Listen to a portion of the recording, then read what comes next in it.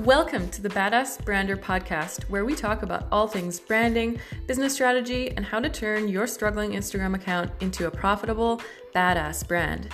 I'm your host, Feline Penhall, and I believe that with a little passion, time, and the right tools, anyone can launch and run a successful online business and tap into that entrepreneur lifestyle they've been dreaming about.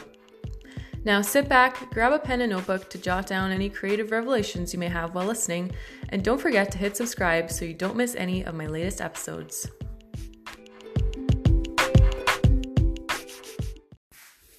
Hi friends, it's me again, Feline.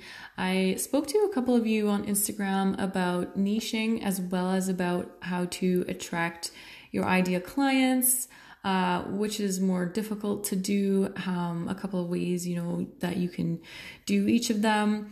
And I'm going to be covering more about ideal clients in future episodes. But in this episode, I wanted to talk a little bit about your niche first, because that's basically the first thing you're going to be doing when you're starting and branding your new business.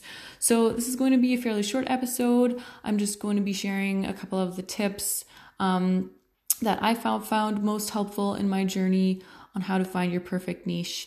And so before we dive into the tips, let's talk a little bit about what a niche is. So there are so many different definitions and opinions out there about what it is and how to best niche down, how to find your niche, attract your ideal clients. And my tips are based on my own experience. It's what I've found simplest, easiest to use, and just most result oriented. So that's what I'm going to be sharing with you today. There are a couple different ways that you can niche down. So you can niche by industry. So for example, if you're a virtual assistant, you can choose to work with healthcare professionals and help them in their business specifically. You can niche by gender, or you can niche by age. For example, if you are a finance coach, you can decide that you want to help millennials manage their finances, for example, or Gen Zers, or whatever that age group is that you want to work with. Another way to niche is by the problem you solve. And this is arguably the best and easiest way to niche when you're starting out a new business. It's just simplest. So you don't have to worry too much about, demographics, gender, industry, all that type of stuff. You can just focus on the problem that your ideal client has and how you solve it for them and why you're the best solution for their problem and why they should work for you. This is generally speaking the easiest, simplest way to go. So now that we've talked a little bit about niche, let's dive right into the tips. So my first tip in how to determine your niche is to write down 3 things that you are really good at. So when you want to do this, it's like a brainstorm. Just think about what you're good at, what you do best, what you really enjoy doing, something that maybe you've been told that you're really good at, something that you're naturally gifted at.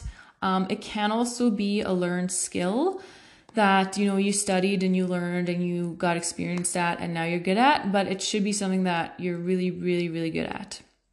So step number 2 is pick something that you're passionate about. So when we're talking about niching, it's important that your niche is in something that you're good at, but it's also, and maybe even more important, that it's something that you're truly passionate about. Because when you're starting a new business and when you're going the entrepreneur path, you're going to be spending a lot of time in your niche, dealing with your niche, dealing with topics, subject, material, content that you're creating, dealing with ideal clients, just talking about it.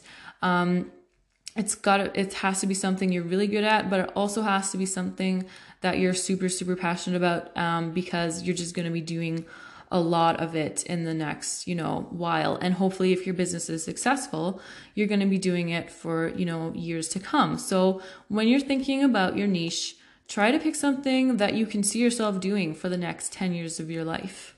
And tip number 3 is don't wait to start your Instagram account until you are sure that you have found your perfect ideal niche. So, and the reason I say this is because niching down is a process.